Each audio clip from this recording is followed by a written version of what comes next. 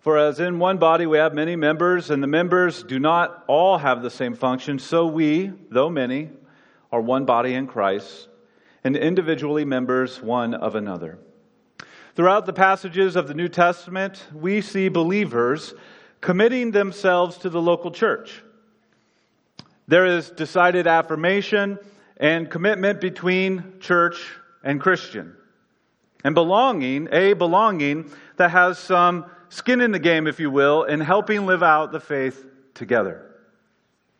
Church membership is a formal relationship between a church and a Christian characterized by the church's affirmation and care of a Christian's discipleship and the Christian's commitment to living out his or her discipleship in the context of the local church.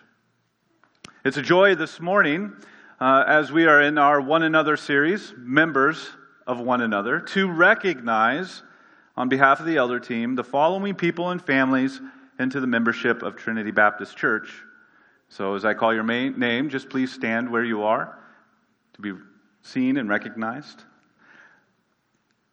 Michael and Jess Bergeron and their children Luke, Timothy, and Grace. Patricia Burnham, Norm and Simi Farland, Dee Kumarianos, and Steve and Linda Wyke. Welcome.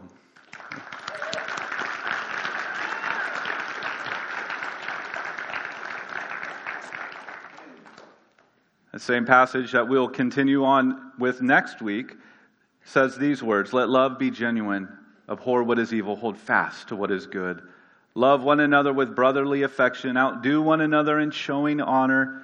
Do not be slothful in zeal, be fervent in spirit, serve the Lord, rejoice in hope, be patient in tribulation, be constant in prayer, contribute to the needs of the saints, and seek to show hospitality." That is what we all are committing to when we belong to a local church. So let us all commit to those afresh this day. All right, now, if you have a Bible, go ahead and turn to Romans chapter 12, and we're going to review some of those words yet again together. We're going to read verses 3 through 8 as we continue on in our One Another series, cultivating a gospel community, a community of people being shaped by the gospel and how that impacts the way that we live this out together as the church family. We get to consider that together this summer. And as we come out of the fog of COVID and then get into the realities of whatever comes next, we want to be able to do that shaped by the gospel and for the glory of God. So let's start considering a little bit more of that, members of one another. And we're going to read verses 3 through 8 of Romans chapter 12. "For by the grace given to me, I say to everyone among you, not to think of himself more highly than he ought to think, but to think with sober judgment, according to the measure of faith that God has assigned. For as in one body we have many members, and the members do not all have the same function, so we, though many, are one body in Christ, and individually members one of another. Having gifts that differ according to the grace given to us, let us use them. If prophecy, in proportion to our faith. If service, in our serving. The one who teaches, in his teaching. The one who exhorts, in his exhortation. The one who contributes, in generosity. The one who leads, with zeal. The one who does acts of mercy, with cheerfulness." Let's pray. As we consider what this life together looks like in the local church, we pray that, first of all, our hearts would be so saturated with joy because of who you are and what you've done to us and your grace and mercy through the gospel of your Son, Jesus Christ. We thank you for your rescuing work in us and this uniting work in our lives. That we live this out, this faith that you've given to us. We live it out not alone, but with others. Help us be a good with others, God. And so would you be with us this morning in the preaching, in the hearing, the receiving, the believing, the trusting of your word, we pray in Christ's name. Amen. It is by grace we can be saved. The gift of salvation is just that, an enormous, abounding, overflowing reality of God's grace. We are saved from our sin, and we are saved to life with God, a life with God that is forever. These are some glorious truths. This is most incredible that we get to celebrate this together each and every week we gather together. It gets to infuse our ministries throughout the week. Now, it is also a grace that we are a we. That is, the church itself is an evidence of God's grace, that enormous, abounding, overflowing grace. Now, yes, the church isn't perfect, never so this side of glory, but the church is definitely graced. The context of a gospel community, that which we hope to cultivate during our One Another series this summer, and really hopefully beyond, is a community existing by grace, belonging by grace, growing by grace, and thriving by grace. In fact, we can't find space anywhere outside of God's grace. If you were to create a Venn diagram, and one circle completely filled in with red is us, and the other circle completely filled in with blue is God's grace, you would have a completely filled in purple circle. There's nowhere outside of His grace for us. That's good news. In the last 2 weeks, we've spent looking at the groundwork for our One Another series, in that love one another is the basis, the foundation for all one another. And now today, our attention is set on being members of one another. And that reality is by means of the very same grace that saves. Grace, y'all. That's how we do this together.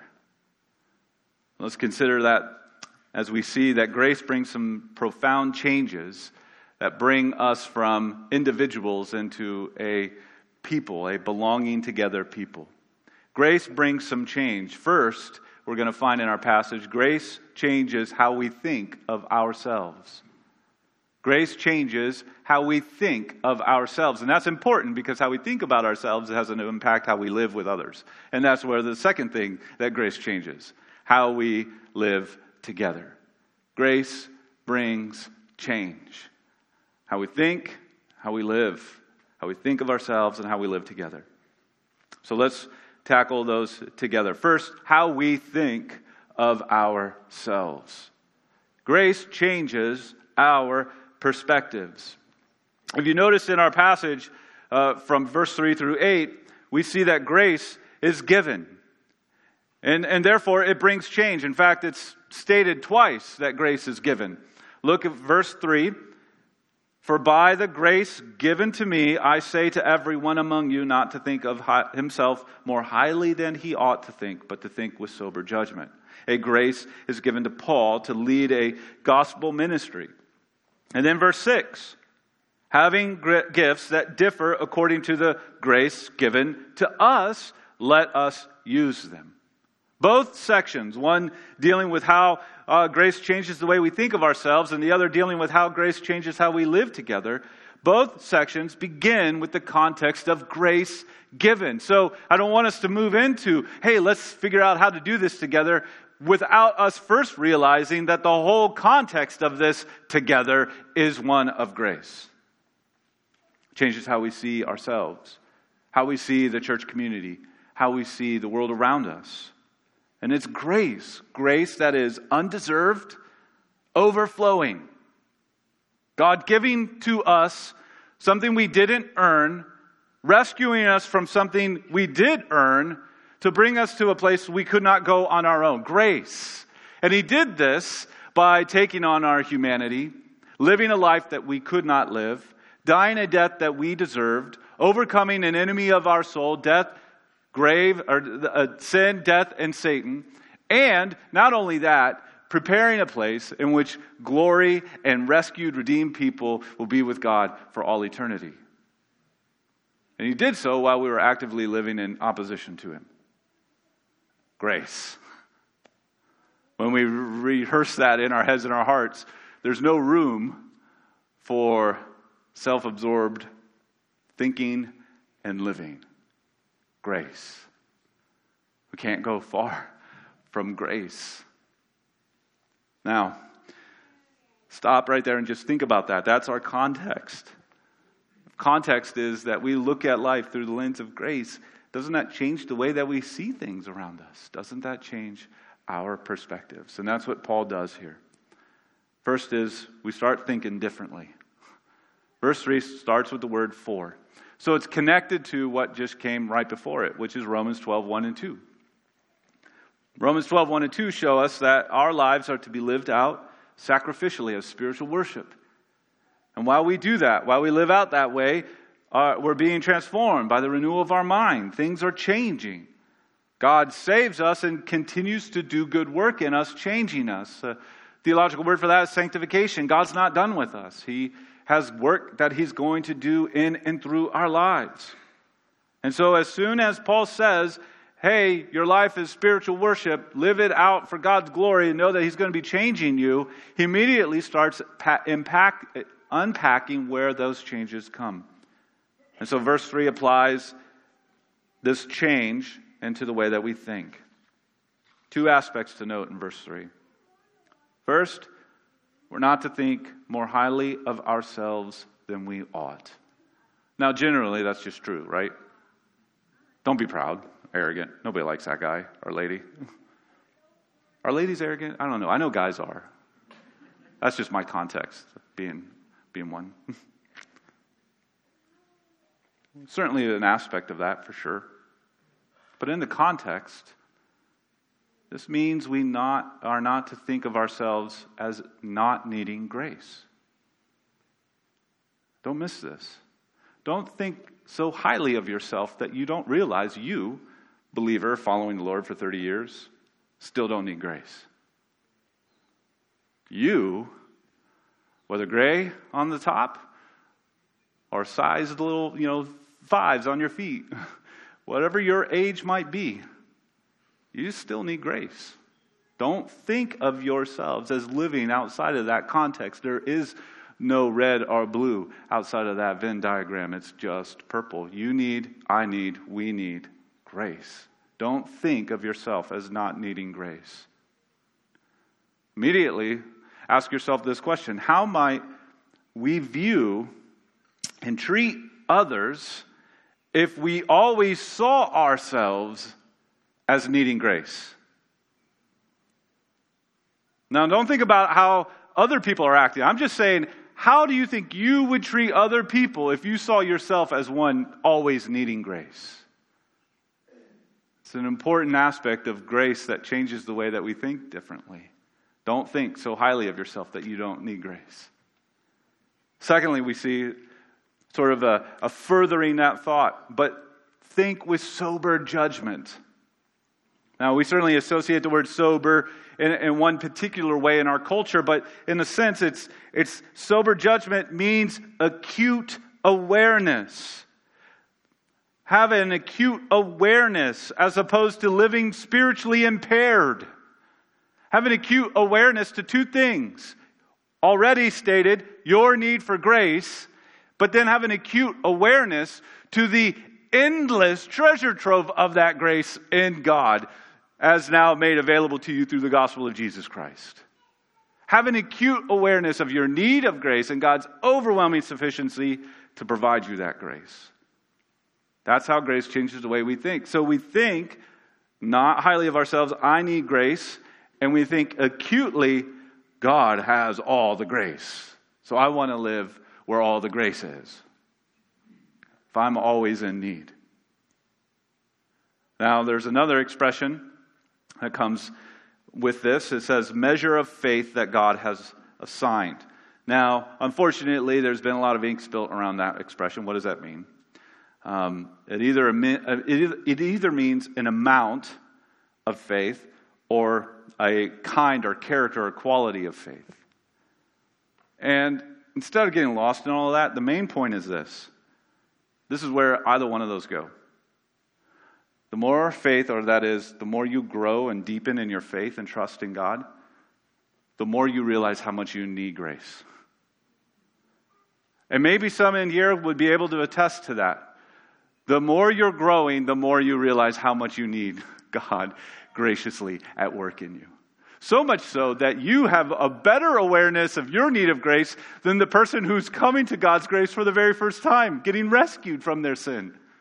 Because the more you grow and you see how overwhelming God's grace is for you, you see your need for that grace. So, another important kind of question to ask is this: what then would the gospel community be like if it were marked with such people? People maturing in their faith and seeing their need for God's grace more and more as they grow. What would the gospel community be like that's cultivated with that sort of attitude and perspective? What kind of gospel community would be fruitful with roots that are growing deep into God's grace? Well, I'll tell you what, a powerful one, an incredibly attractive one that is at work making much of that grace to each other and those who are in desperate need. A powerfully exciting one filled with sinners and saints. I want to be a part of that. Something cultivated and deepening and thriving and fruitful.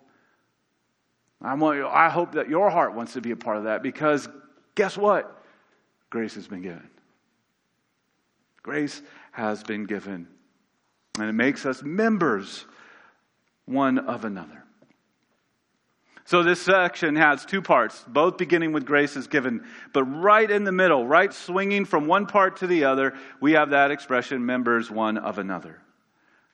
Grace brings rescue, which brings change, which brings new awareness. And that new awareness, one of the new awarenesses, is that we now belong to something bigger than ourselves. Right in the middle of the section, between these two graces given, we see this phrase that tells us we belong to something bigger. We are connected together in something that the Bible describes as alive and living and growing and thriving. And we are to work together to grow healthily, with good health. Think of your body as the Bible would use our bodies as a visual for the church body as a whole. If there's one thing that's out of whack in your body, your whole body feels it, right? If you have one little nerve pinched in your back, you're done. You feel it, it wrecks everything. It's so easy to see one thing fail and then the whole body suffers. Or think about if you're wanting to get healthy, lose weight, do all those sorts of things. If you just do, exercise ever so often, but don't change your diet, nothing changes, because our whole bodies need to be wholly involved. It's a good imagery the Bible employs for us. We're connected together, and all our parts are to work together in a healthy way. And that means we are all part of the overall health system of Trinity. If you call Trinity home, you're part of our overall health system. You've been given grace. Now let's understand what living in light of that grace means. First part, though, is if we don't see ourselves rightly, we will contribute to overall body unhealthiness. If we see ourselves rightly as ones always in need of grace, we can then start looking at how we live this together. Now note, both sections have self-awareness and now self-giving. Both the self-awareness and the self-giving come by grace. What good news. And how we live together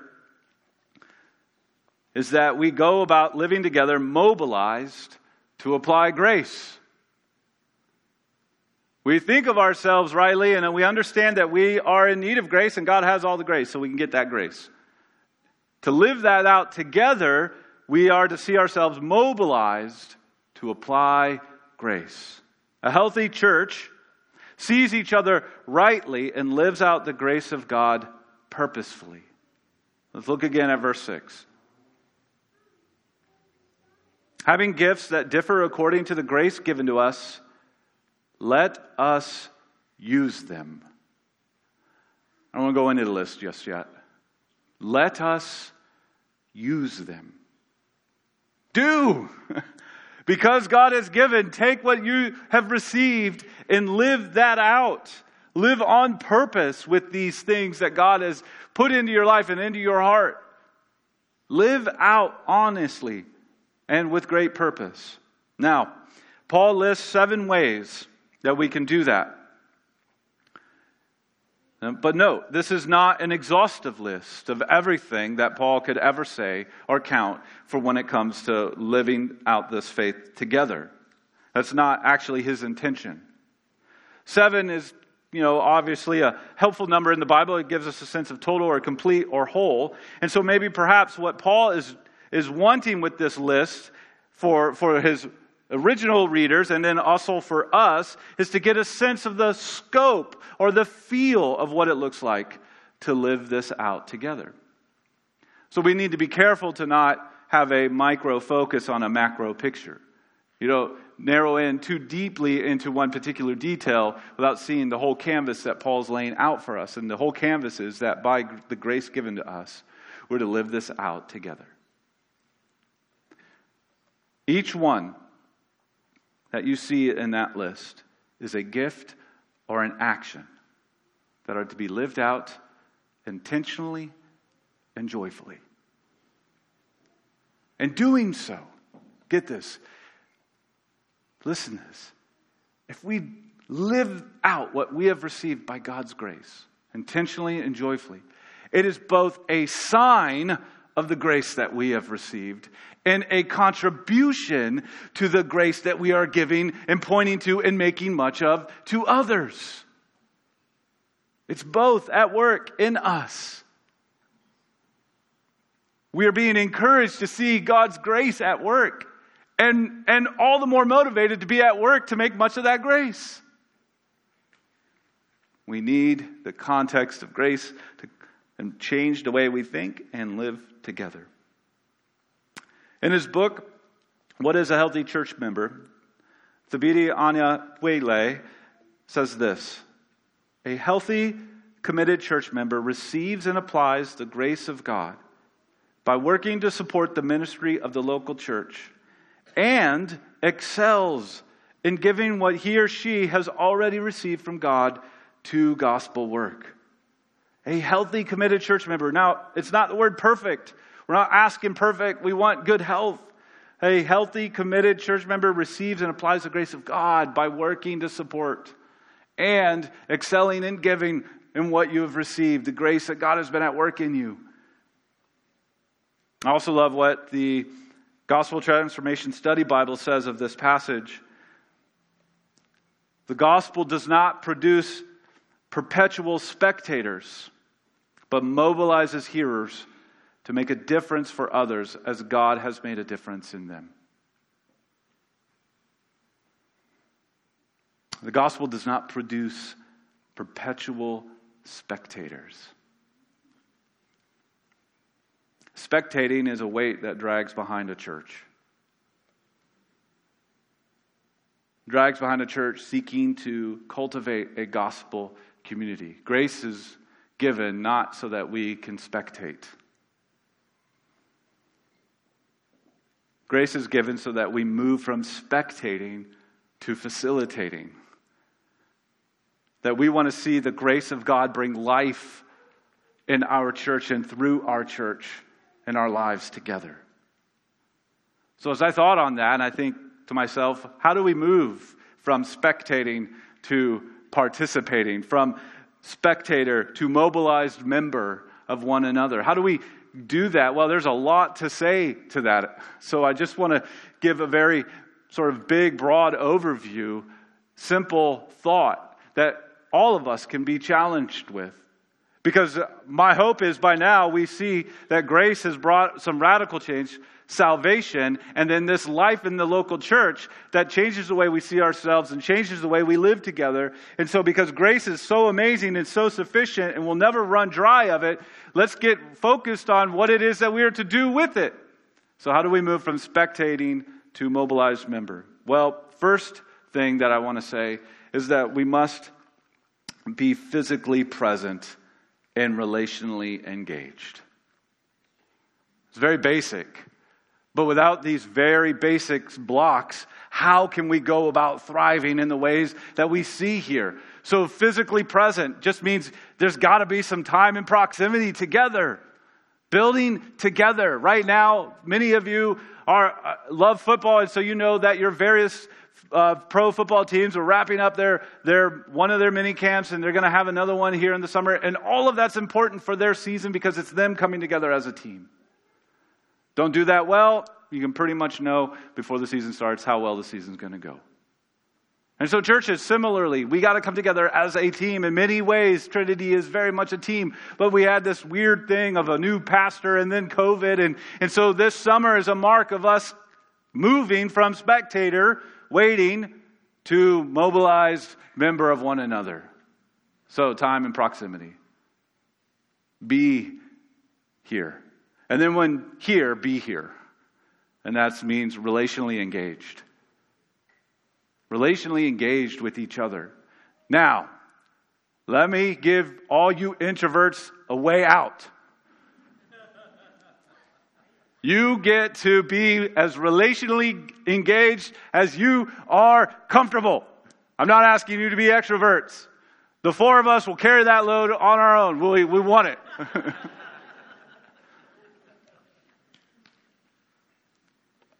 But I also mean you to be relationally engaged.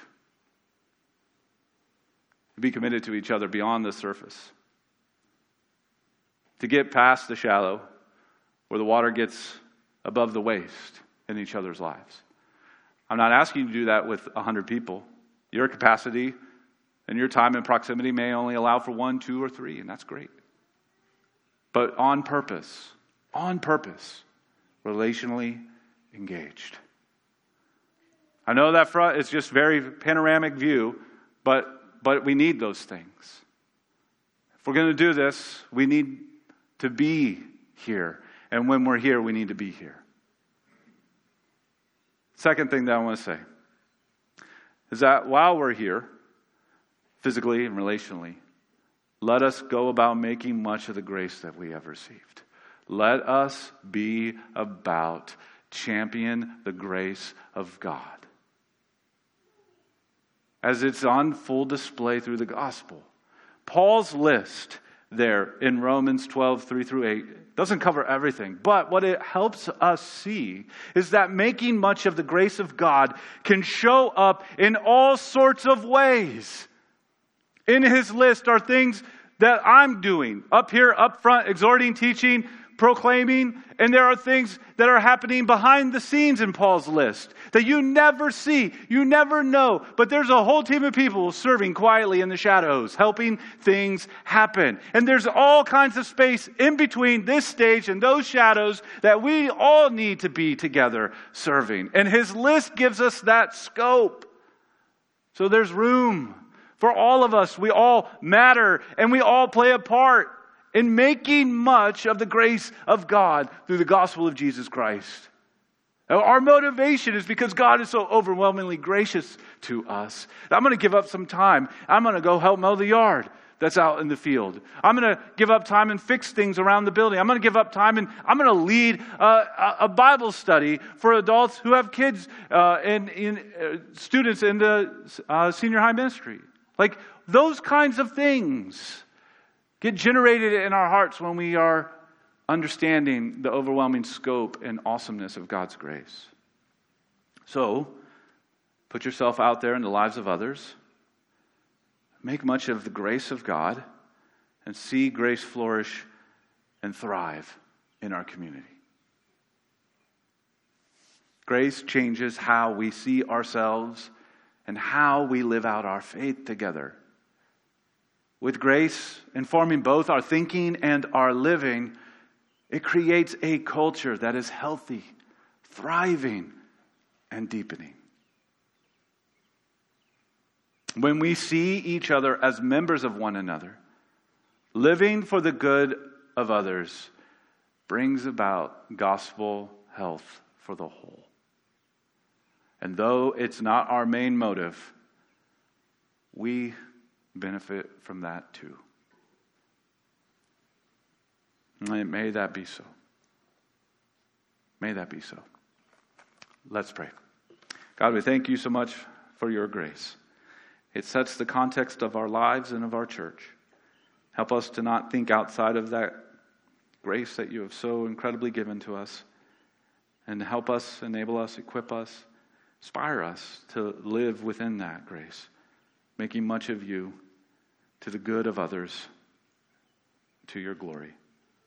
We pray in Christ's name. Amen.